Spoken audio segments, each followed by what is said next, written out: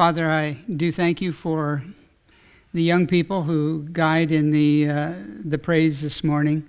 And it's exciting as those of us who are getting older can look at the youth and see that they're the future of the church, the future of the assembly, and the future of all chapels. And we thank you, Father, for those young people and what they invest. We pray for Ime this morning. I miss his gentleness. There's a hole at Northbrook when Ime's not here. And we pray, Father, that you'll raise him up, strengthen him, encourage him, and guide and direct in his life. We thank you now for your love and care for us. In Jesus' name, amen. Well, first of all, you can be assured that we're delighted to have Miriam with us. It was over 2.5 years since I saw her when she was working in Benin, West Africa, with AIDS, HIV patients. But I'd like to give her just a few minutes here now to address you folks. I just want to thank all of you who have been supporting me and praying for me during my time over in Benin. The Lord has really been blessing us over there, and it's a privilege To carry on with a bit of a theme that came in very strongly to our Breaking of Bread service this morning, and that is that prayer is the key to victory. Now, of course, we're in the middle of a very big celebration right now, the 150th. I believe our government is spending $500 million on this. I don't know don't ask me how many zeros that is, but it's a whole lot. And apparently that's quite a celebration. I ask you, who has made us great during the last 150 years? Now, you might think of the Irvings. Jim Irving and his family members give employment to hundreds and hundreds and hundreds. I don't know what the number would be. Hundreds of people, particularly here in the Maritimes. We think of athletes. If you're from Cole Harbour, you think of Sidney Crosby, who's helped to make us famous all over the world. We think of Canadian researchers like Dr. Banting and Mr. Best, who invented insulin for the management of diabetes. And I'm sure there are more than likely people here who are very dependent upon that research and the insulin involved in that.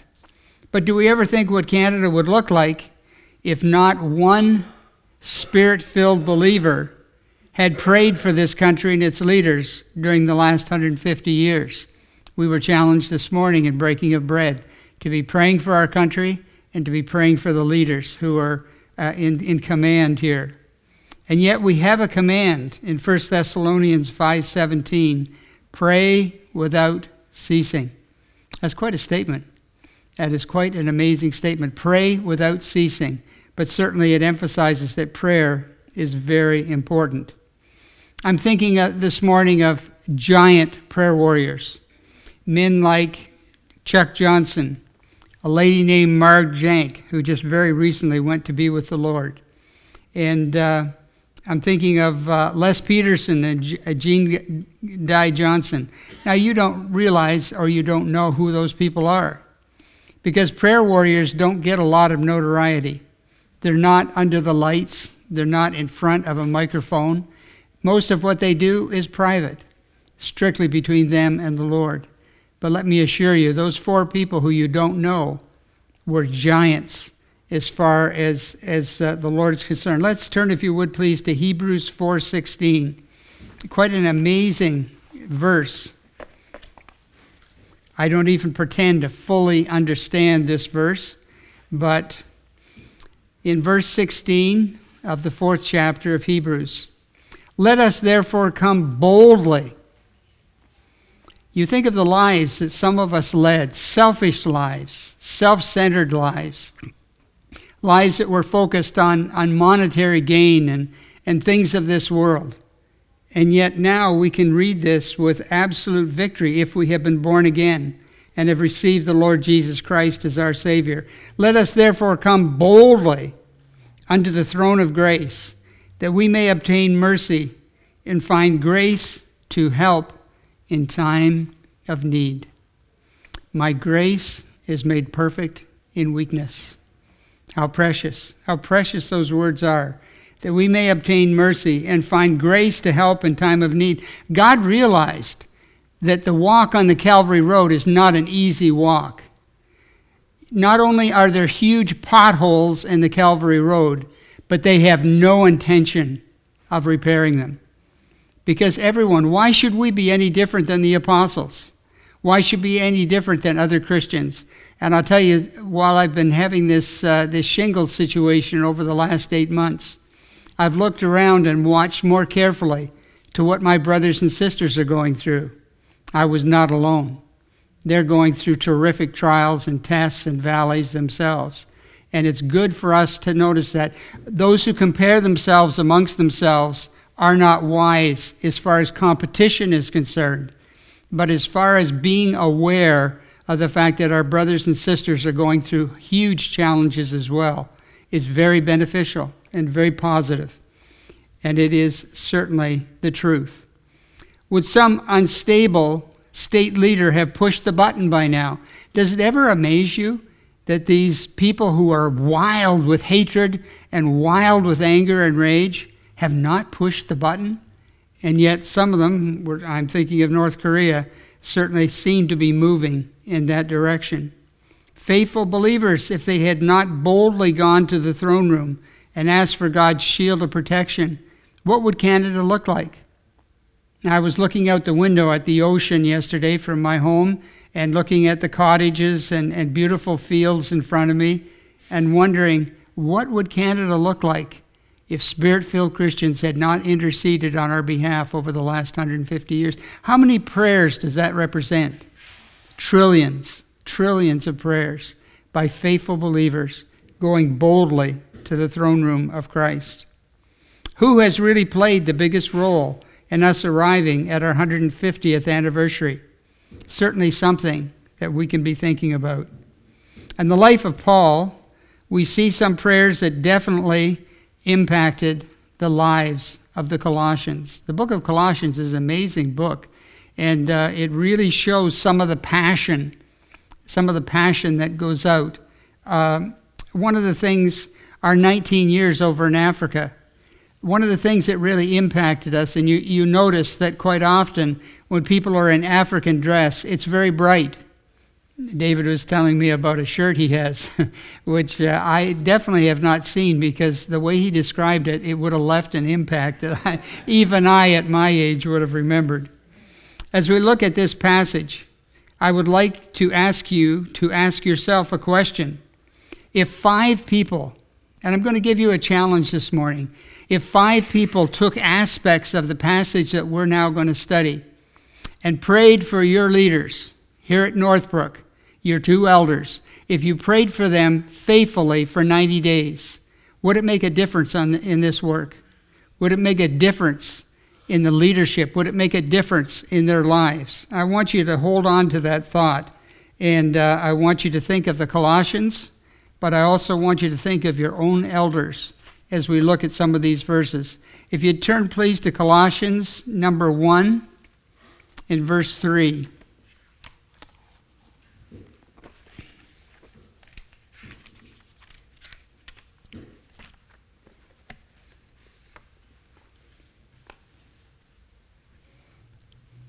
We give thanks to God and the Father of our Lord Jesus Christ. Now listen to this. This is Paul speaking. Imagine if he was speaking to you and he said this, praying always for you. I'll tell you, that would be very, very precious, to say the least. To say that he is praying for you always, that would be quite a moment and quite a day. Imagine Paul looking into your eyes and saying that. Paul goes on in verse 9 to repeat his promise to the Colossians.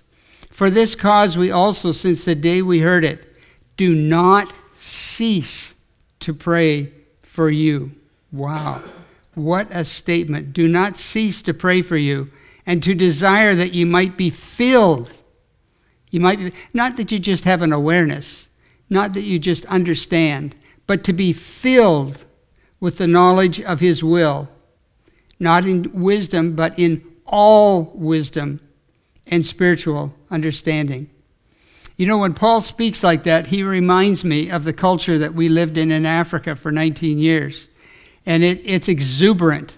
Not only just the colors, but so much of the culture, the way they worship, the way they sing, and it's exciting, and it becomes part of you.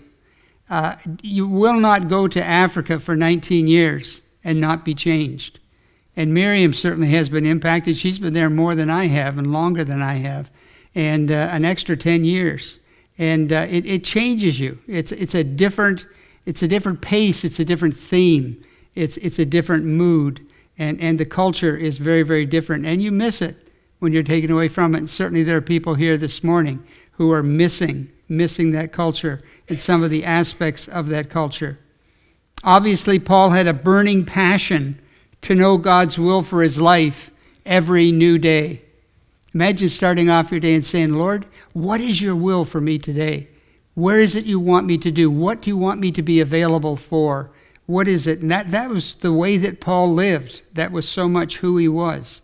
He equally wanted that same knowledge and discernment in the lives of those he loved and cared for at that time. Paul was always very aware of how wealthy he was spiritually. But the thing about Paul is he never wanted to keep it to himself. He longed to have an impact on the lives of other people, teachable hearts, understanding hearts, hearts that could understand that his priorities were godly priorities, to the point where he even said at one point, walk as I walk, do as I do. What an incredible statements. And yet he was able to make them because he believed that with all his heart. He does not say he would like them to have some idea of what God wanted in their lives. He wants them to be filled with the knowledge. That's quite a statement. Sort of like every cell from the top of your head to the bottom of your feet. I want you to fully understand the will of God for your life. He wants them filled with the knowledge of his will and all wisdom, not just wisdom once again, but all wisdom and spiritual understanding. And this is a statement that I think really sizes up Paul. But there was an immensity and all-inclusive nature to Paul's prayers. He doesn't just casually pray. He truly prays with incredible fervency. And in verse 10, that ye may walk worthy of the Lord, unto all pleasing, being fruitful in every good work, and increasing in the knowledge of God. And once again, I'm thinking about your elders. And if anyone would be challenged to pray for them for the next 90 days, and here are 3 things that you could pray for. First of all, that their walk with Christ would be pleasing to God each day. That is something that, once again, is very precious, and that was obviously a passionate thing for Paul. That their good works would bear fruit in eternal terms. And the only way that can happen is if you're filled with the Spirit, if you're truly, completely in fellowship with Jesus Christ, if you've dealt with the issues in your heart and you're truly open to what Christ would have, and that they would grow in their understanding and knowledge of God. A very special, very precious, and very godly goal for our lives. Paul is putting a blanket of needs over them and then attacking those areas of need with his prayers. He set them up, and now he's knocking them down, if you will, with his prayers. In verse 11, he wants to see them instilled with the glorious power of God. And he believes that power will result in patience that is manifested in joy. So when your wife has not come out the door and you've been sitting in the car for 5 minutes, can you do it with joy? That's different. And that takes me back to what the word exhorts us in. Don't bother giving if you're giving out of duty. When you're under some kind of bondage and legalism, forget it. Leave your money in your wallet. Don't bother. But if you can give with joy and delight and honor and grace to the Lord Jesus Christ, that's different. Open up your wallet. Go ahead and give, because that's the way to give. And this is the way to practice patience, is with joy. No matter how much it hurts, no matter how much distress it puts you in, God is a God of decency and order. He has a purpose in what he's allowing in your life. And that will be a great comfort when you're in a deep valley, when you're in a time of hurt, when you're in a time of distress, to realize that God has a purpose. He's not a goof-off God. He's a God of order and decency, and he has a purpose and a plan in everything that he allows in your life. That is always the case. In verse 12, and this opens up a whole series of verses, he longs for them to be thankful Christians. Once again, thinking of your elders, if you're looking for things that you could pray for them right out of the Word of God, and who walk in the light and not in the elements of darkness of this world. Paul goes back to this theme of thankfulness over and over again.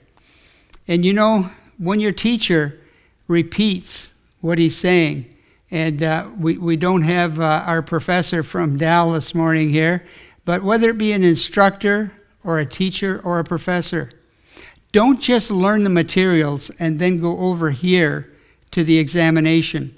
Analyze your instructor and listen carefully to what he repeats over and over again, because that's what's really precious to his heart. That's why he repeats them. And that information will sneak onto the exam almost every time. So your task there is not just to learn the material and try to reproduce it on the exam. Analyze your professor, because he's the guy who's going to write the exam, and find out what is really precious to him, because I guarantee you those elements will work their way into the exam. I've heard of students, and I've done it myself, trying to write the exam, produce the exam, before you go into the examination room to present whatever you know. But if you do that exam, no, it won't be perfectly like the professors, but it will bear some resemblance if you have really been listening carefully and hearing what he repeats. And here, obviously, Paul considers thankfulness very precious. Why would he do that? Because that's what he's going to be doing in heaven. Praise and thanksgiving are going to be a big part. We don't know a lot about heaven, but you certainly get the impression that praise and thanksgiving are going to be part of our worship in heaven. In Colossians 2:7, rooted and built up in him and established in the faith, as ye have been taught. And listen to this. Here's Africa, here's Paul. And it's just the way he puts this. Abounding therein with thanksgiving. He adds a little pizzazz. He adds a little color. He adds a little fervency in what he says. Abounding therein with thanksgiving. How are you doing this morning? Are you abounding? I hope you are. And if you've cast all your cares upon him, because he loves you perfectly. Careth isn't strong enough. He loves you perfectly with agape love. He's excited about you. Are you excited about him this morning? Oh, well, I have burdens. I have them too, folks. But let's come out of here with a smile. Let's be casting our burdens upon him. He can handle them all. His shoulders are big, and he can handle it. And as he handles it, and as your burden gets lighter and lighter, and you truly cast it upon him, then you will have, how did he put it? Abounding therein with thanksgiving. And when I equate that with African culture, if you don't understand what I'm talking about, it's because you haven't been to Africa. In Colossians 3:15, and let the peace of God rule in your hearts, to the which also ye are called in one body, and here comes a command, be ye thankful. He doesn't just casually say it. He puts it into a command. And in Colossians 3:17, and whatsoever ye do in word or deed, that's pretty well everything, do all in the name of the Lord Jesus, giving thanks to God and the Father by him. Do you see any prayer items that would be profitable for your elders for the next 3 months? The challenge has been placed before you, but you're under grace. So you have perfect freedom to not accept that challenge or to run with it for the next 90 days. And once again, we're not talking about legalism here. Oh, you got to do it every day. No, as the Lord leads, as the Lord leads. What would you pick out of Paul's exhortations here? As the Lord leads. That's what being under grace is. It's not a burden. It's a privilege. It's a joy. It's a delight. So you're free to accept or not to accept and run with this for the next 90 days.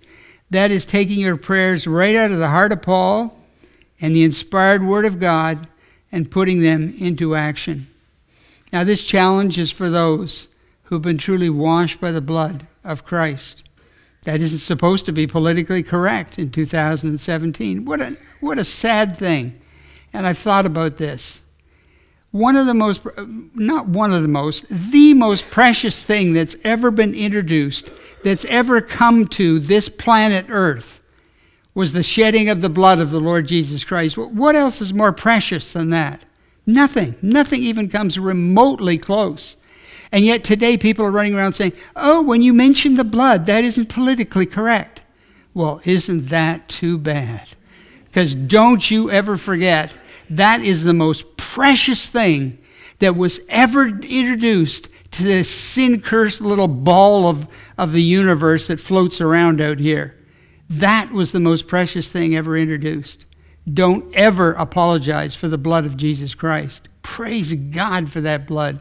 That's what opened the door for you and I to be anticipating the mansion that Jesus Christ has prepared for you and I in heaven. And so many of our dear precious ones here at Northbrook are already there. They're already in his presence. They know what having a glorified mind and a glorified body. They know what that's all about because it's been personally their experience. What an anticipation. What a hope that we have in the Lord Jesus Christ. Those who've been sealed by the Spirit. You know, so many people in the world, when they say, I'm going to heaven, I'm going to be with Jesus Christ, I'm going to be glorified, they, oh, well, that's conceit. That's egotism. You think you're something special. No, I'm nothing special at all, but my Jesus Christ is special. He's the most precious thing, the most precious person to ever walk on this planet. And he's mine. He lives in my heart and I live within him. Praise God. Praise God for that. Romans 6:23, but the gift of God is eternal life through Jesus Christ our Lord. The gift. The gift. What is it not? It's so important to understand what that is not. It's not a salary. It's not a bank account of personal merit. I thought it was for 30 years. I thought being a guidance counselor and helping young people at high school that I was racking up merit. And the more I gave of myself to those young people, the more I was impressing God. And I was impressing God to the point where he would open the gates of heaven. And one day I would get to spend that time with him. It's not personal religiosity.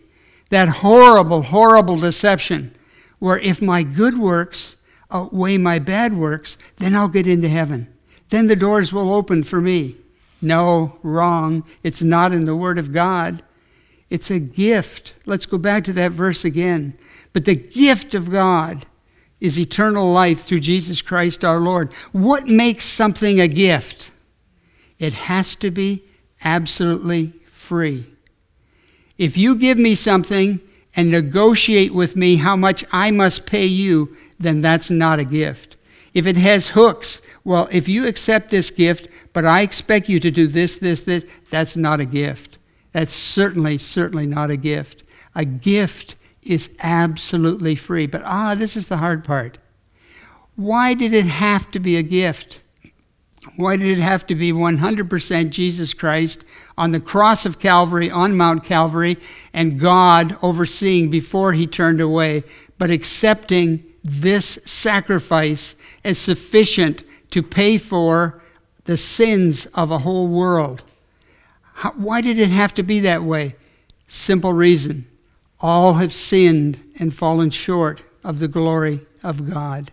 You were not worthy to be part of that issue on the cross. You were not worthy to be in heaven looking down over that whole thing. Only perfection and holiness and righteousness and purity were worthy to be in that equation.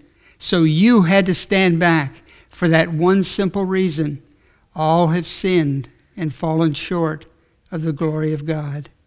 But Jesus Christ, in his perfect love for you and I, he was willing to to die on that cross. One of the most sadistic forms of capital punishment that man's sick little mind ever came up with.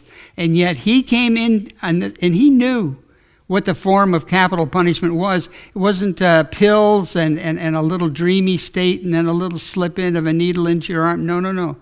He came when you died on a cross. Why did he do that? Because he loves you and he loves me. And he was willing to sacrifice in that way so that we could be free and that he allowed himself to be pinned to that cross. For God so loved the world that he gave his only begotten Son, that whosoever believeth in him, and that's what it's all about. It has nothing to do with works. Remember the thief on the cross. He couldn't put any money in the plate. He couldn't do any good works. He couldn't do anything.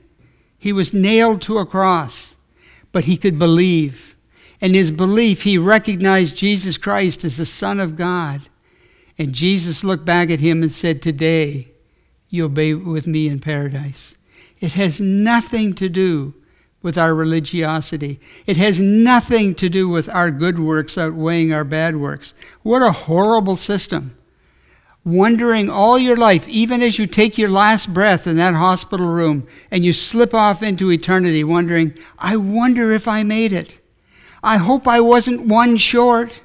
I hope I'm not headed for the flames of hell and the thirst and the torment and the agony. I hope I'm not headed for that. And what kind of loving God would leave you in a mess like that? No, he didn't. His Son paid the price. He paid the price for every sin that you could ever commit. And he will give you the absolute assurance that's called in the scriptures an earnest. An earnest is a real estate term. It's a down payment on a house so big and so significant that you know you're going to live in that house one day. And you know that Jesus Christ in his love will seal you with the Holy Spirit. And when you're sealed with the Holy Spirit and filled with the Holy Spirit and walking in fellowship with Jesus Christ, you will know that you have the gift, keyword, the gift of everlasting and eternal life. You will know. You'll be certain because you'll be sealed.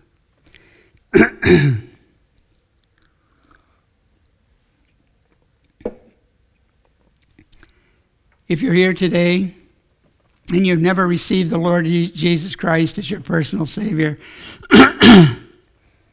he's calling out to you. His arms are open.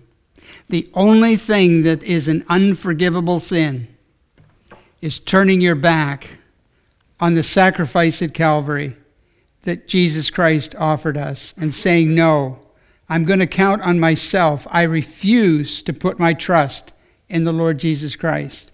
That is the only unforgivable sin that will stay with you throughout all of eternity. Say yes, because Jesus Christ is saying yes to you. Jesus Christ loves you, and he longs for you to have the gift of everlasting life and everlasting forgiveness. Don't say no to that, because God wants to see you saved. Let's pray. Father in heaven, I thank you for the gospel of Jesus Christ. I thank you, Father, for your love and your care for us. You know the hearts of every person here today.